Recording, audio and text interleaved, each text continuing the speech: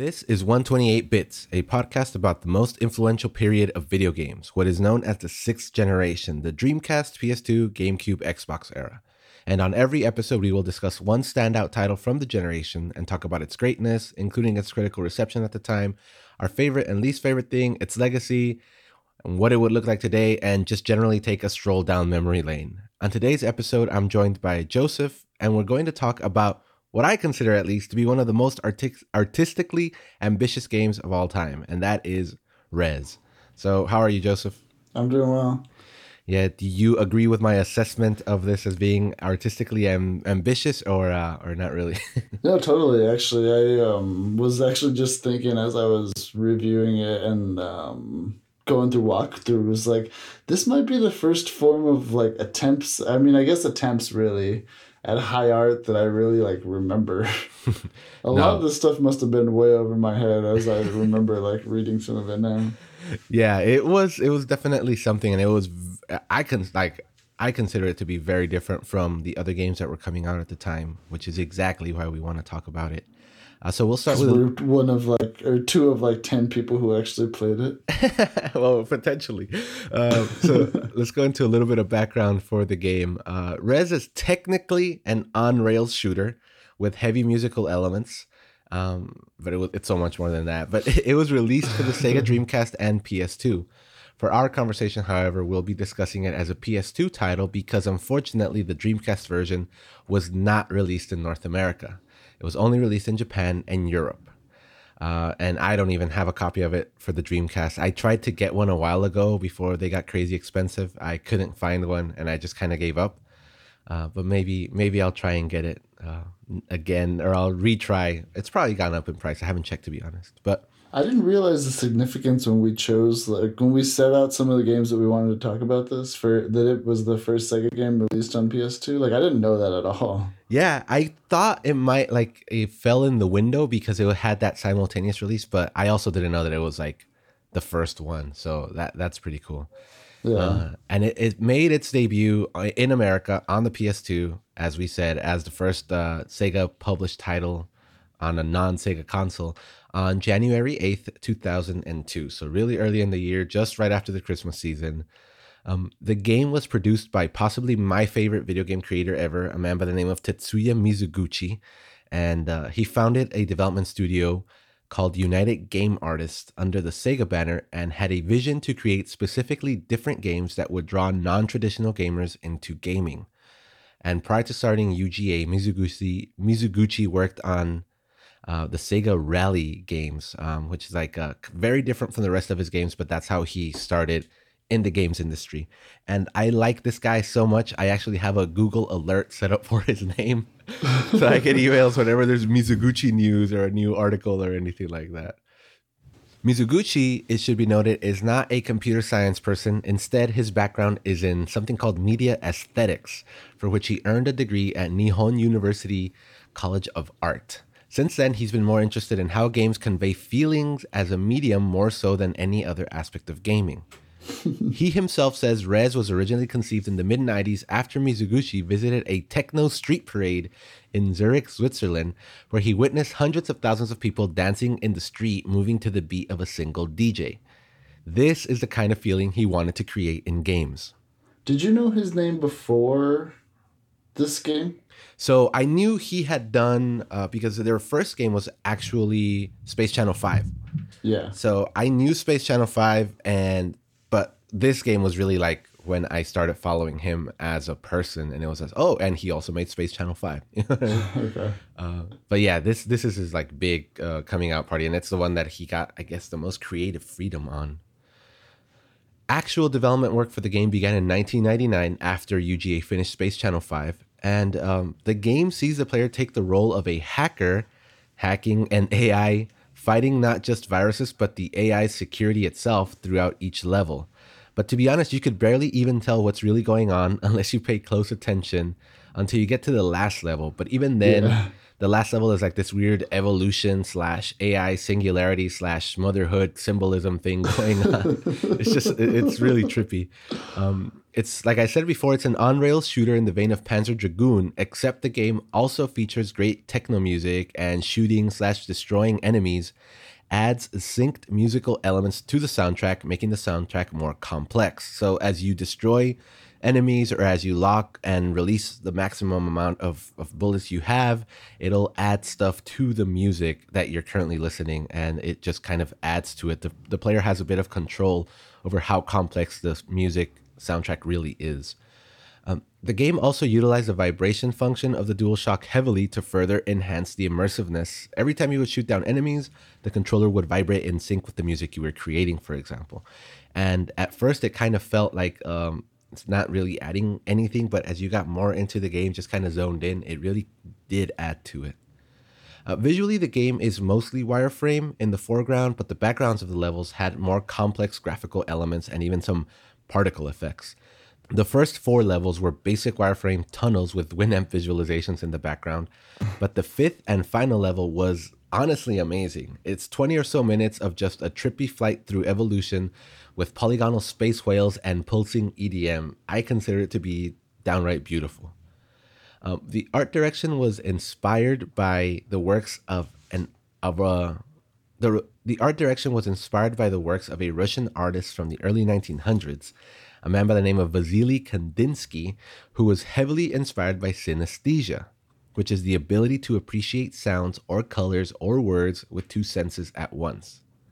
So in Kandinsky's case, colors triggered sounds and vice versa. So his artwork conveyed that. He'd paint the things he heard, literally.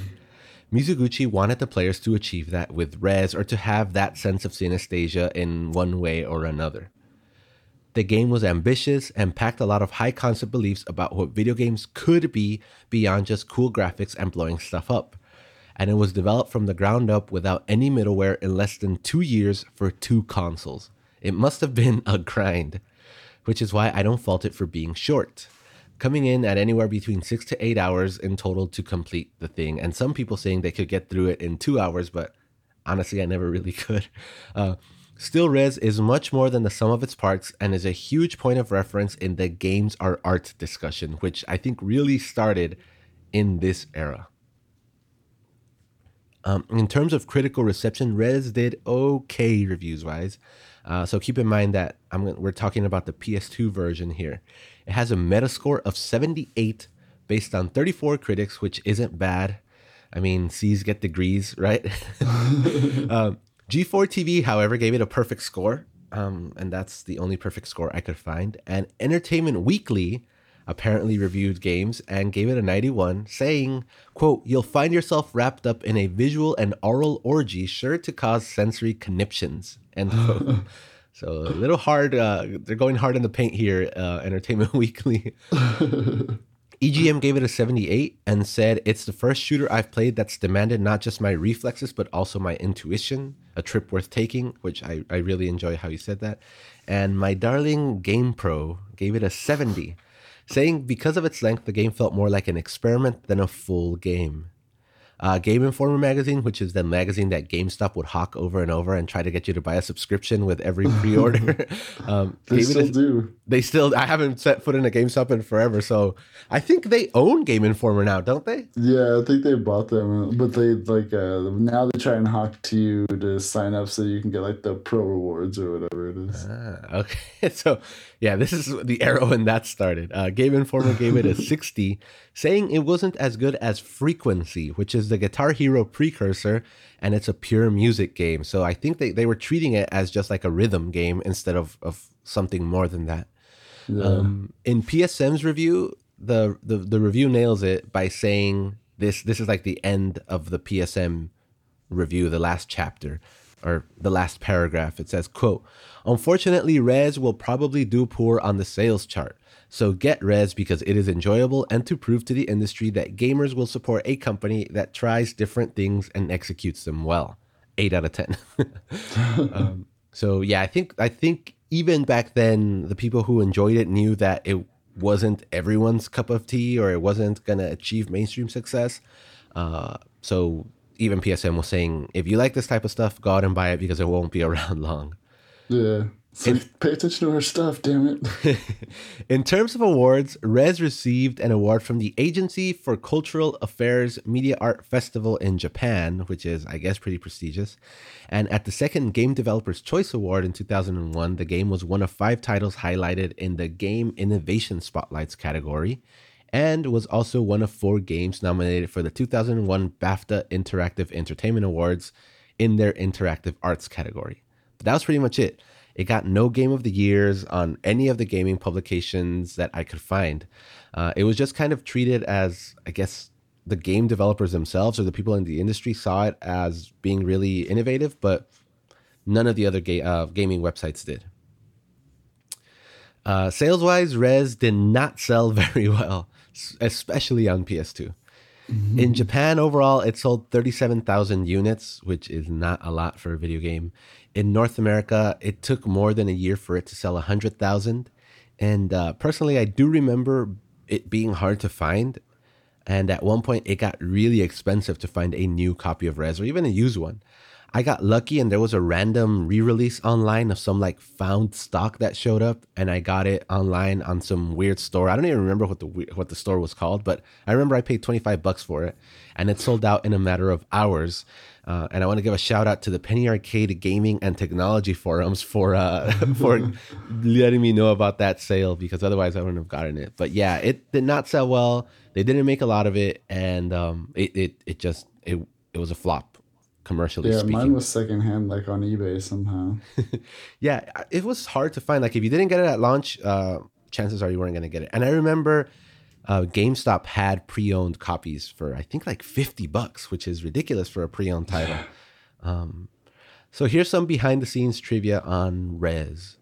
So one big stipulation for UGA or Rez to happen was that Mizuguchi wanted unconventional people working on the game, and he wanted to move out of the boring Sega offices because he claimed a different, exceptional game couldn't be developed in a boring office environment. So Sega let him use some space in Shibuya, which is like Times Square in Tokyo. And he goes into the whole deal. Like he really cared a lot about this because he's like, in this office park, there's nothing. There's like a ramen stand and a parking gate, and it's so depressing, and I don't want to work here. So he really made it an effort to say, if you want something different, you have to give me a different office. And they did, and he was happy with that. Mizuguchi was also horrible at explaining what Rez was supposed to be, not just to executives, but to his own team. So he goes on into saying that like he knows it was hard to communicate what he wanted the game to be. For example, all he would say was that the game would, quote, give you a good feeling. Like that's how he would describe it to people. But he said, like, I really had a hard time explaining what I wanted this game to be. Initially, Rez was known as K Project, named after the artist that inspired the whole synesthesia thing, Vasily Kandinsky. And kind of going back to that hard to explain thing, at the 2001 E3 convention, Mizuguchi took the stage to show off K Project, but because he didn't know how to explain it, he didn't say anything. He just played the game live. That's it. He just stood up there on the platform, like didn't even wave hi or anything. He just turned on the game and played it. And Sega and Sony execs actually ended up loving the presentation because the game spoke better than he could have. And as we hinted to earlier, Rez was the first Sega-produced game released on the PS2. So that was significant. It's the first time that Sega published something outside of its own consoles. This is probably the most famous thing, the most famous weird thing that Rez is known for is that there was a special edition that had a trance vibrator, which was a USB vibrator that would sync to the music actions on the screen and whose intention was just to grow the immersion. So not only your hands would vibrate, but also your foot or your butt if you sat on it or whatever. As far as single game peripherals go, it was a strange one, but I guess that was normal in Japan. They had a lot of single game or single use peripherals that would only pair with one game. Was this the last generation for like weird controllers? Because this is when we got like the iToy and like the DK bongos. Yeah, but well, there's a re-release of Sama de Amigo. I guess yeah, because after that the Wii had its own it had a motion controller, so it didn't need anything else, and the Switch now does. So yeah, I want to. Maybe this was it because we had the bongos, we had the Viva Piñata. I mean, is it Viva Piñata? Samba de Amigo, the Yeah. maracas for it.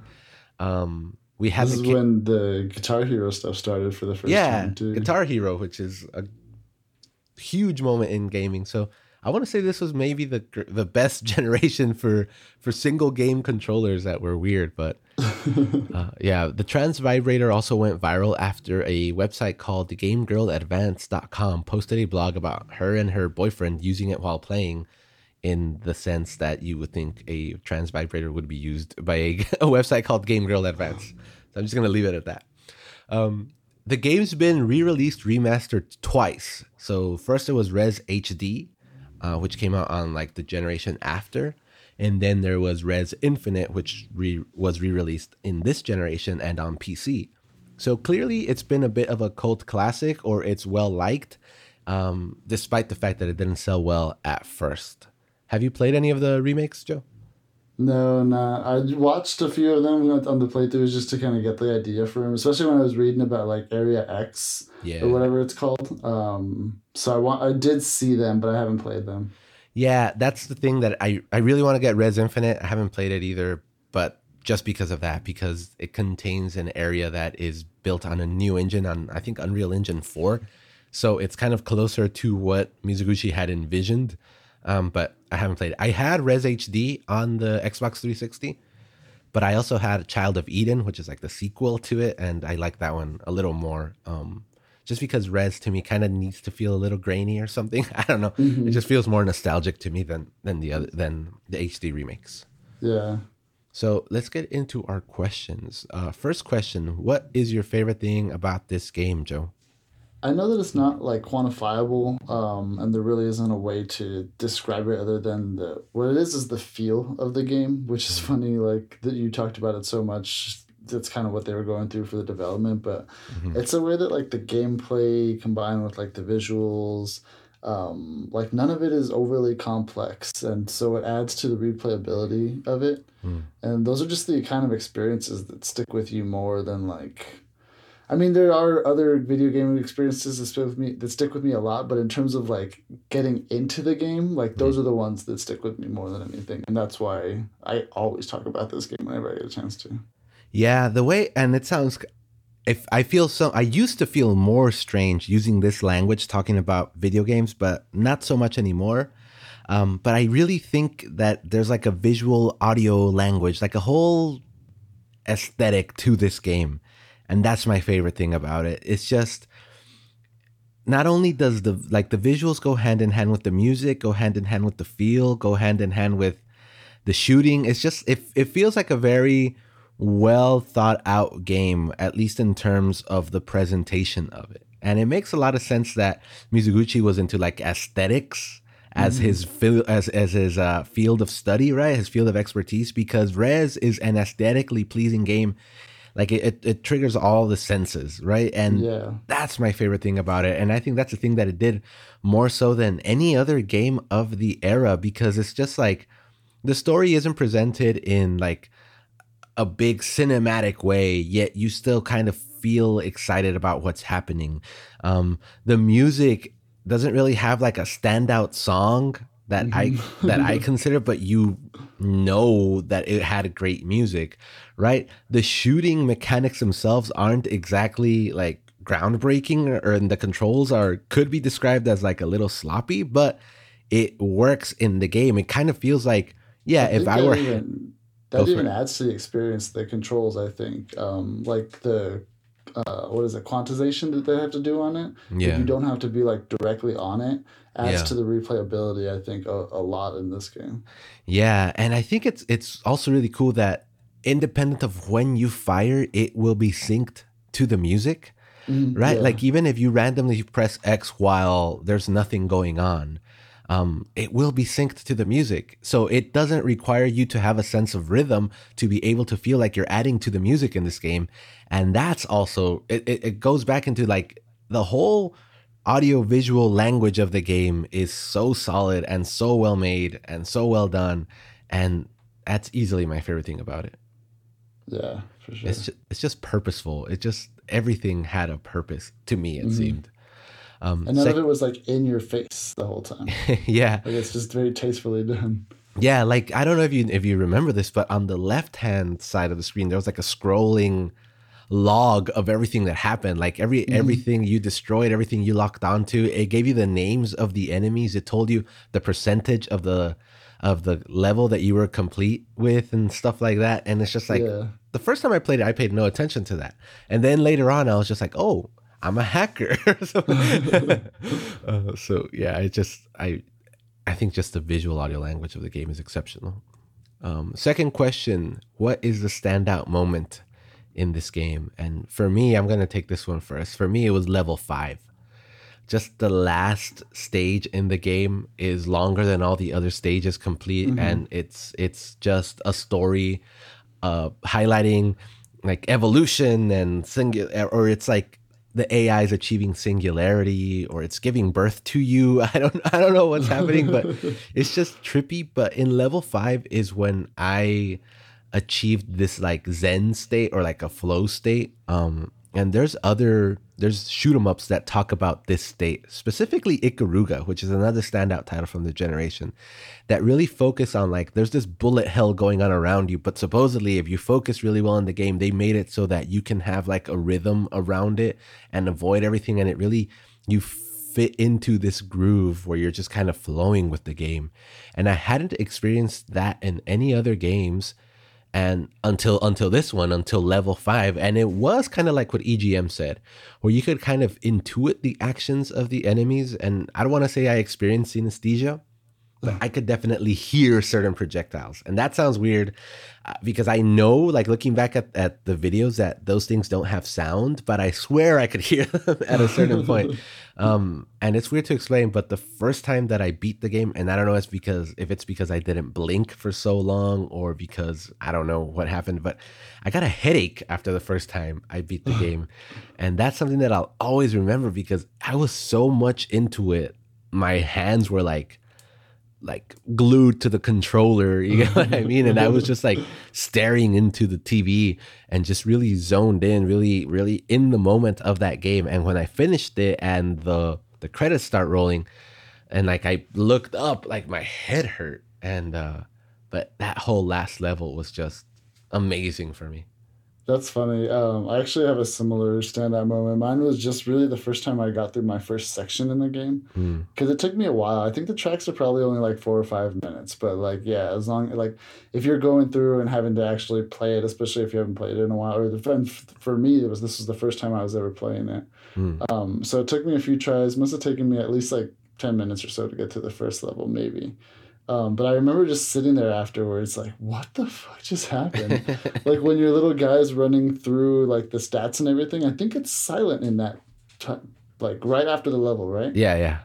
So I think like I was sitting there when in that little pillar Mm, that you see at the end of it, right before your guy jumps in, and yeah. I was just like, what the hell? Like I know that we had talked about it before I ever played this game. I think it was you and Jacob are the only reason that I ever heard of this game. Mm, And like we had talked about kind of what it was, but then once I finally got through that one section, it was like, yeah, it was just like, what did I just experience? And this wasn't even like level 5. It gets way more complex. I was just like, it was like playing a visualizer, which is yeah. something I had been doing because at this point, which like raves were starting to come up and stuff in my life, and I was listening to a lot of techno, so Yeah. like it was just a cool experience.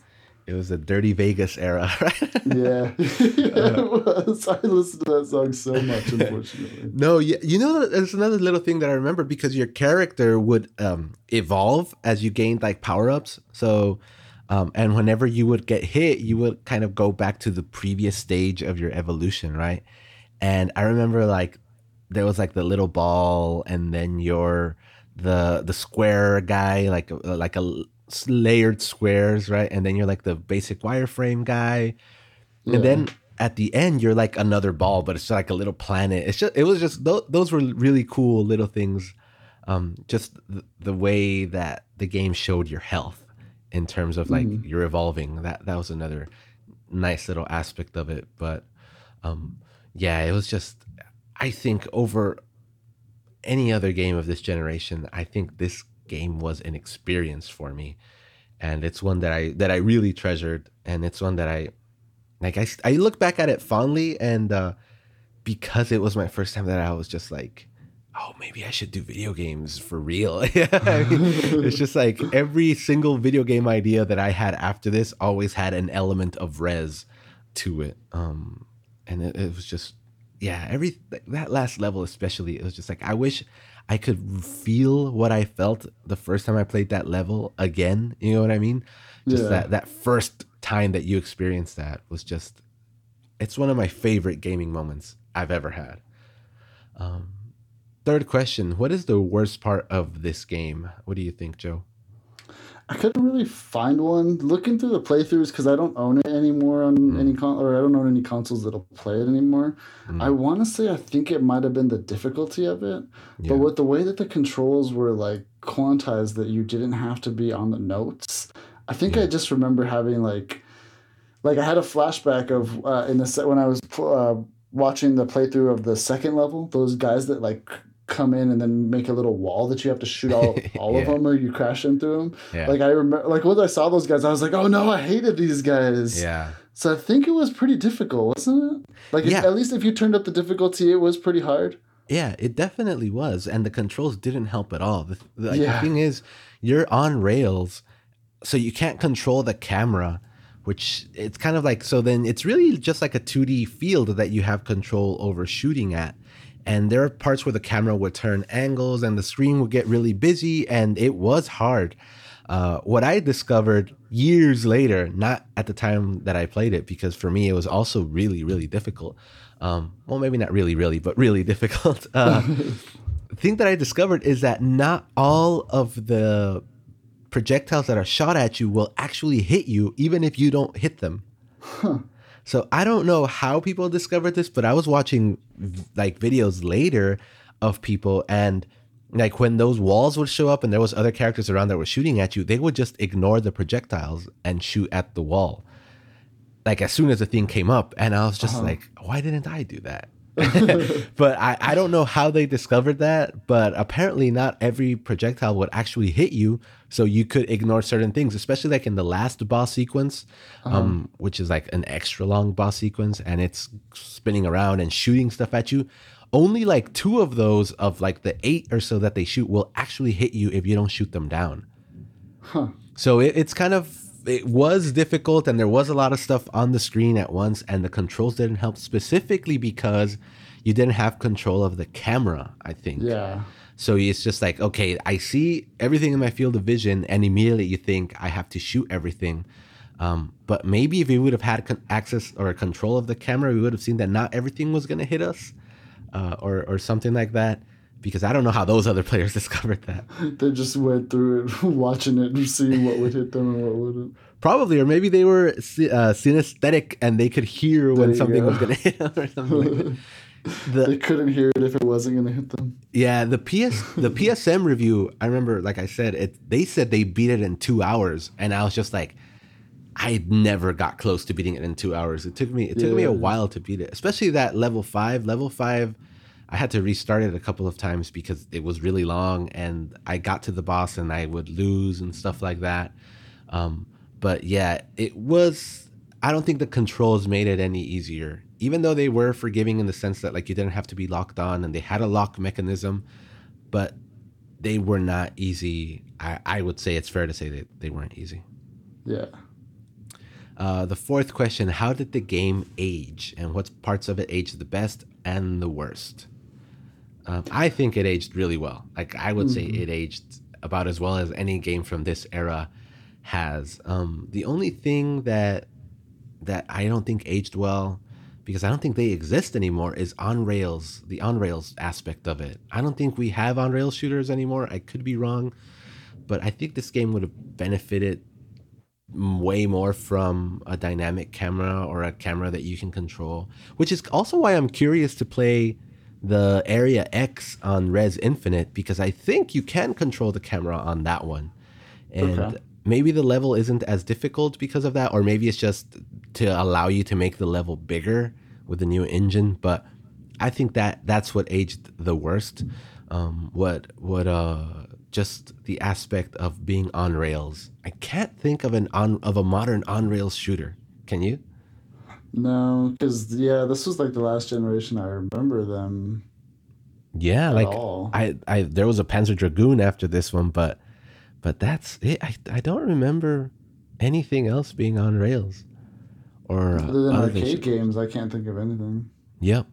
Um, in terms of what aged the best, actually, I think uh, the graphics aged well because they encapsulate the era really well. I think it's just the really good wireframe, the grainy particle effects in the background. They're so weird but so perfect, and they really capture the era. If you look at like the new footage, it looks a little too clean for me. I don't know.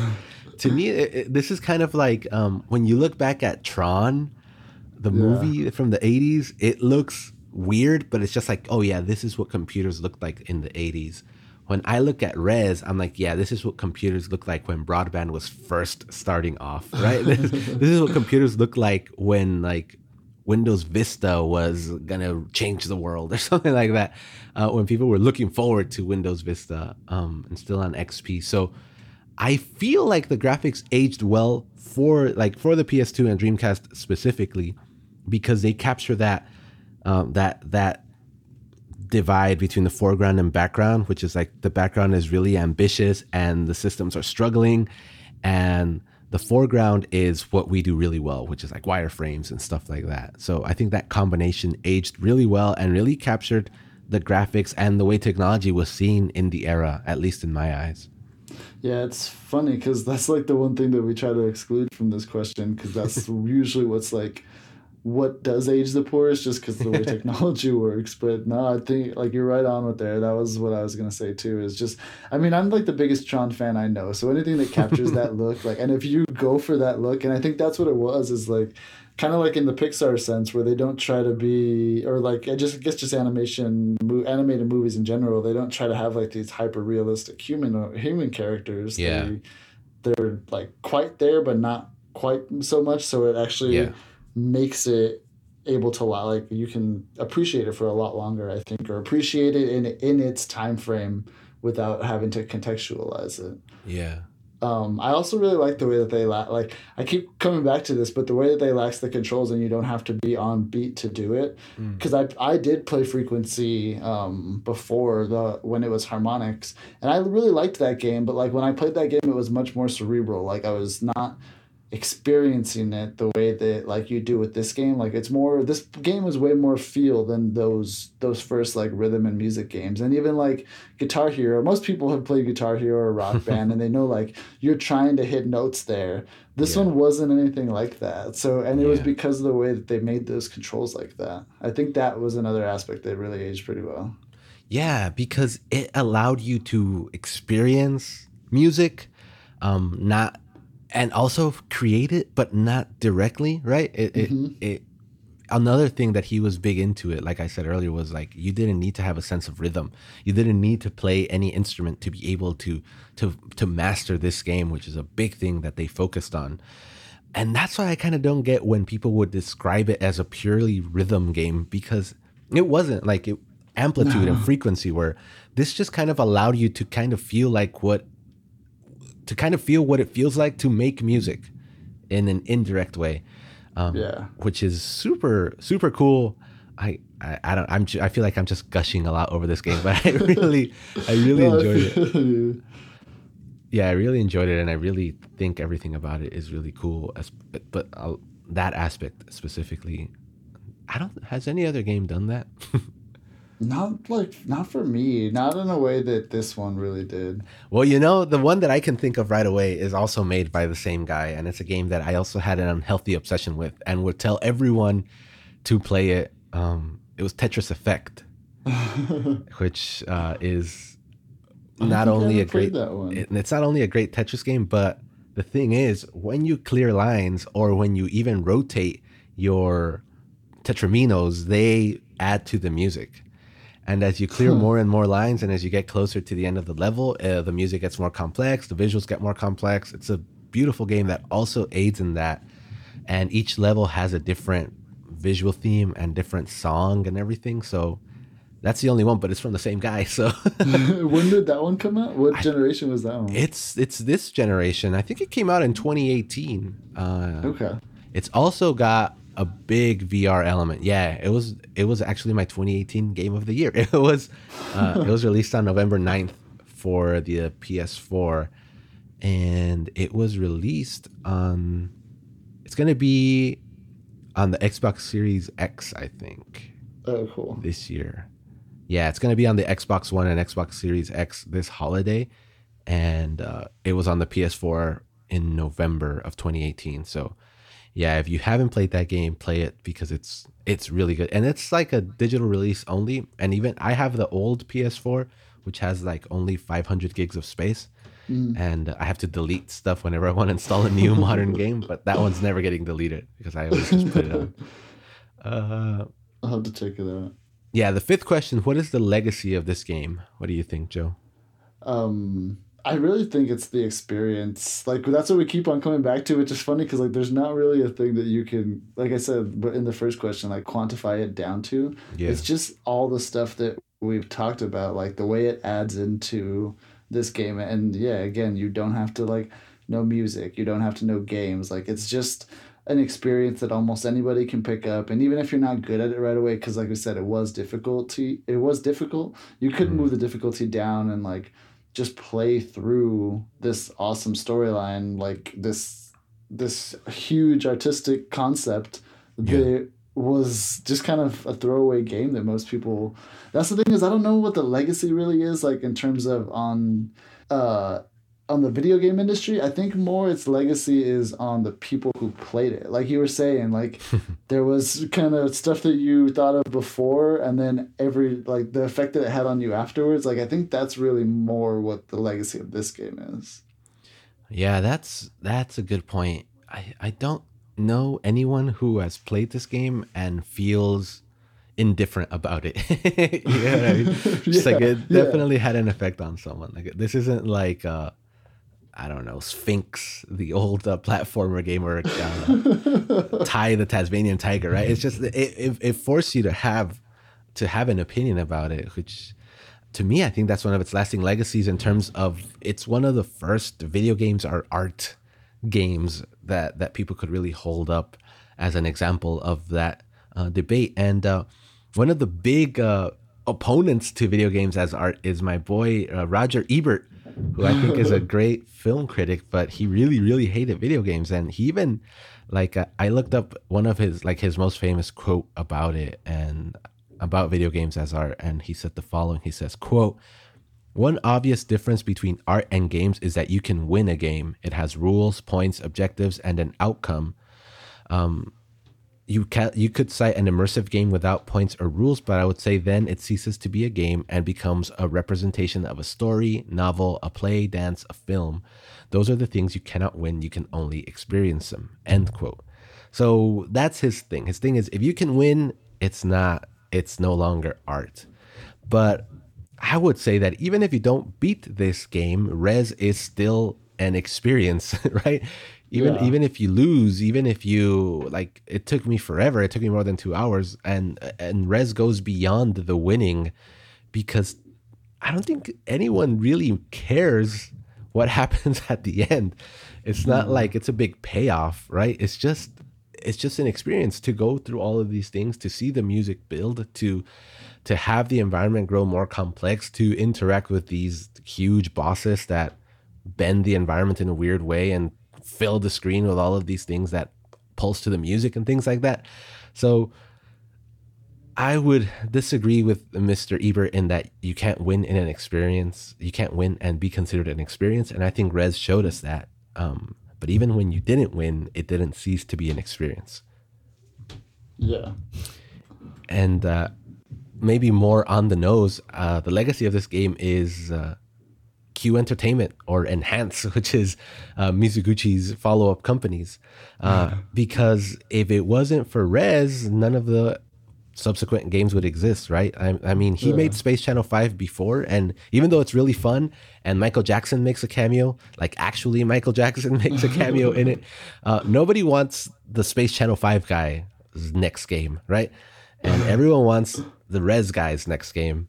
And pretty much all of his games afterwards have been like some of my favorites, right? There was Luminous for the PSP, Oh, that's so good. which is really really good. There was Meteos, which was like on the DS. I don't know if you remember that one. I It was also a don't. puzzle game, and then you would launch them into space, which would go up into the second screen of the DS, and then other That's blocks cool. could fall on top of it, or they could just get away.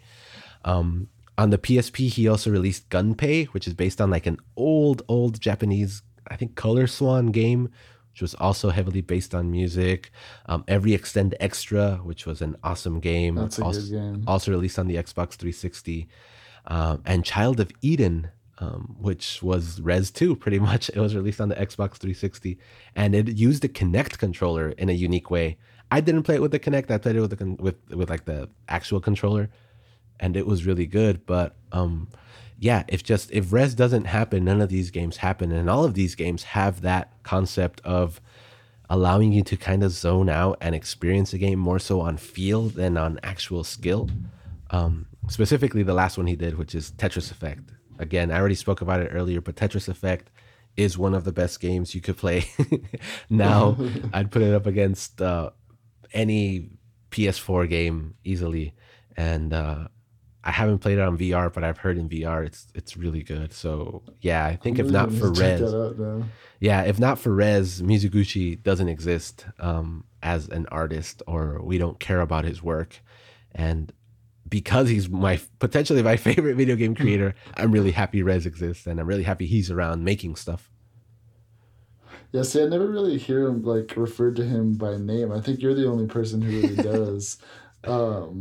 And like, yeah, a lot of those games I didn't even realize were him. But yeah, like looking back on them, yeah, obviously they are. There isn't anybody else that could have made those games. Yeah, and you know it's pretty cool because he wanted to make a Tetris game like right after he made Rez, but he couldn't because he couldn't get the licensing agreement for it. So he's like, okay, I guess I'll just make my own puzzle game, and he made Luminous, and it's Yeah, really that game's good. great. Yeah, I love It's that game. it's also on Switch, and it also vibrates really well on Switch. Like there are times when the music gets really crazy that your hands are like, whoa, this feels weird, but yeah. So he's very clearly still into into vibration in your hands and Vibrations. stuff. Yeah, feeling the music. Yeah, I think that pursuit is still ongoing. I don't know if you saw for Res Infinite, you could buy a full body vibration suit, Yeah. which When he I saw calls. that, and like we had always talked about that vibrator controller that they had too. I was like, oh man, this guy just like will not drop that. Yeah, he really wants people to like feel the game, and if I was loaded, I would get it, and just to see how it feels. But To yeah, experience it the way he wants you to experience it. yeah, absolutely. I think this game is an experience above all. That's its lasting legacy, and I just really like it. Sixth question: is this the peak for any of the studios or generations, or any? And does this represent the peak of anyone involved in this game? What do you think, Joe? I mean, not being an avid Sega Rally fan or Space Channel 5, I can say at least like UGA, it was definitely the peak for them. Um, but I know he went on to go do a bunch of other stuff, and so there is some more stuff I need to actually catch up on now to really compare it to that stuff. Hmm. I'd say for like artistic games, this was probably the peak of this generation, but that's really about it. Those two things is the studio, the original studio, and then just like artsy games as opposed to all the like advanced graphics we were trying to get pushed in this generation. Yeah, I think this for me is like the peak Sega go be weird phase of Sega, Yeah. right? And do unique, do unproven things, try to get people that don't play video games because our console is floundering and we need to attract other people. Unfortunately, they ran out of money by the time this game came out. But I think that's the peak of them because it doesn't happen anywhere. And it was a first party. It was a first party. It was a big developer. It was a big studio supporting this game and funding it and letting the guy have his own office and letting him hire people that weren't from a video game background and all of these things just to try and make something new that would appeal to a non-traditional audience. And again, I don't think first parties, like I don't think Sony, Nintendo, or Microsoft do that now the way Sega did. And maybe it wasn't successful, or maybe my debate is it was too late. Like Sega should have done this from the gate, like from 1999 they should have started doing this. And or 1998, whenever they were planning it. But they could have beat Nintendo to the punch of the weird stuff. Yeah, for sure. Now the closest we have is Nintendo, because they have a weird console in the Switch, right? And it's really and it was a weird console with the Wii. Like, they're just kind of the oddball makers right now, while you have the other two in like their arms race of like technology wise. Yeah, that whole blue ocean strategy of actually inspired by Pepsi, believe it or not. Where Pepsi was getting beat out by Coke, right? Pepsi's like, we're never going to catch Coke. People say Coke, they never say Pepsi, all these other things. So instead, we're going to bottle water, or we're going to bottle Gatorade and take them at their best. Like Nintendo now is just like, well, we're never going to catch up to Sony and Microsoft with graphics. So let's just really focus on a motion controller, right? Or that's what they did first. And but still, like the software angle of it, I don't think anyone has done it since from a first party view. At least I can't think of any first party PS4 game or any first party Microsoft game or even any first party Nintendo game that really is based on the concept like synesthesia, right? Or based on a concept like just go hire non-video game people and make a work of art or something that can be considered art more so than anything else. Yeah, which, as we've talked about, is probably going to become even rarer and rarer as like this industry just gets more and more valuable. Yeah, it's more valuable. It's more high stakes. There's more to be made by appealing to larger masses. But also, I kind of hope that there is a space for the niche, because now, I don't know, Rez could only happen now as a indie title, and probably wouldn't have been as good. But yeah, I think this was the peak of Sega saying, "Go be weird, and we'll give you money to be weird." It didn't work, but that's it. It's just. I mean, it did. It just didn't work to save them financially. It was a great experience, and most people love this game. Yeah, but I would say that Sega's like, well, it only sold 37,000 copies. But it's just like, it didn't work. Yeah, they would not think it worked. But it did work as a project and a concept. Yeah, and it's been re-released a bunch, so clearly it has longevity. But it's the peak of high concept video games that first parties do not do anymore. That's what I consider. Yeah, totally. And the seventh and last question: how would this game work or look like in 2020? I think it's cool that we do get to see that. Like, the VR thing is the last improvement. And maybe it's just because I don't have a big enough imagination, but when I found out that this is going into VR, I was like, perfect. Like, there's nothing much more you can do with that game other than plugging someone into like an actual music visualizer like that. Like, that's even the VR, like, that's exactly what it is. Yeah, I think it looks like Rez Infinite Area X, right? That's the easy answer, because they remade it. They made a Rez in Unreal Engine 4 with amazing particle effects, with a free camera, with 4K capabilities or VR capabilities. So with the giant vibrator suit. The giant vibrating suit. So yeah, I don't know what a new Rez would look like. Ideally, a future Rez would be like, we would achieve the VR level of, like, remember that old anime series Dot Hack? Yeah. So that's what I want. Like, I want to be in the tunnel and feel the wind gush by me, or I don't know if there would be wind in a cybernetic tunnel, but I just want to feel the movement and stuff like that. But in terms of, like, I guess what Rez would represent, or what Rez represents, is the next step in that video games as art. I don't know, the video games as art debate or pursuit or whatever. Is, I don't know, video games have to unlock some other means of immersion, right? For this one, it was that visual Zen flow achievement state or something like that. And I think for the next step has to be something like that. Like the 2020 Rez would look like some other means of zoning out other than like pulsing EDM with the vibration in your hands and shooting. I don't know what that looks like, because I think the closest thing that I've achieved in this, that I've encountered in this generation like that, is Tetris Effect, believe it or not.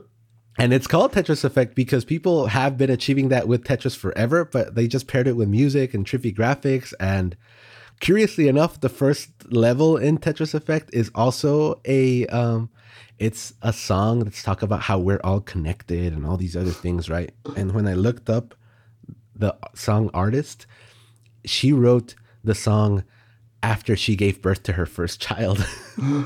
So it's just like, this dude is still kind of infatuated with birth as a concept to be explored in video games or something like that through music and trippy graphics.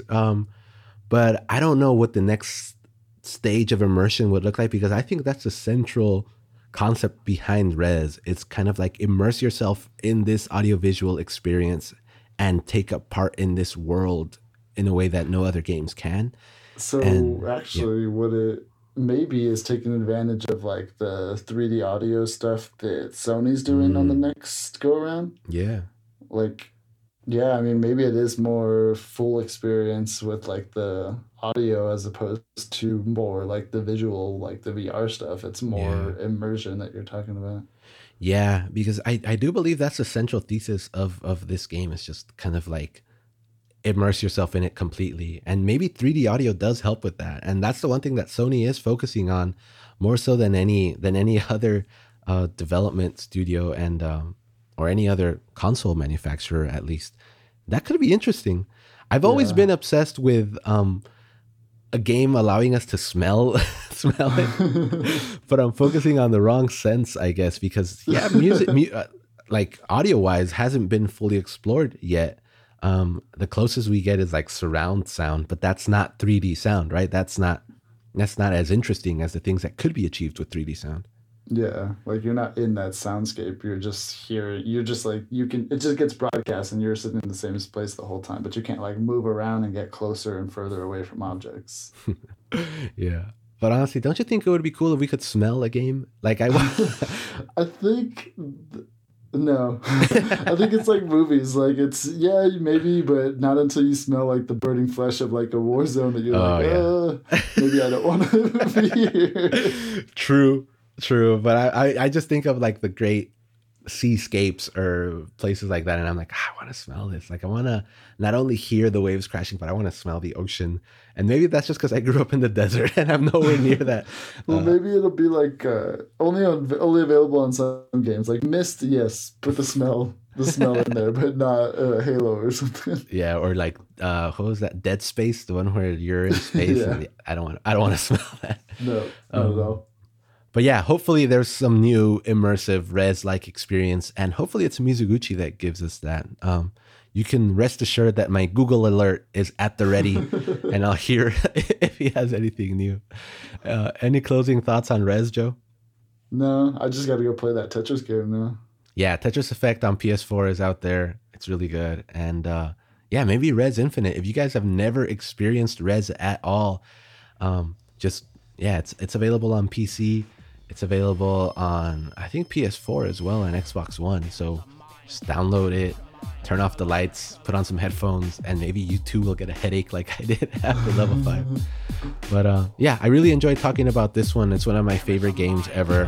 Hope you did too, Joe, and I hope the audience liked listening to us talk about it. Yeah. But all right, we'll talk to you next time. Cool. Bye. There is a mind killer. Is the mind killer.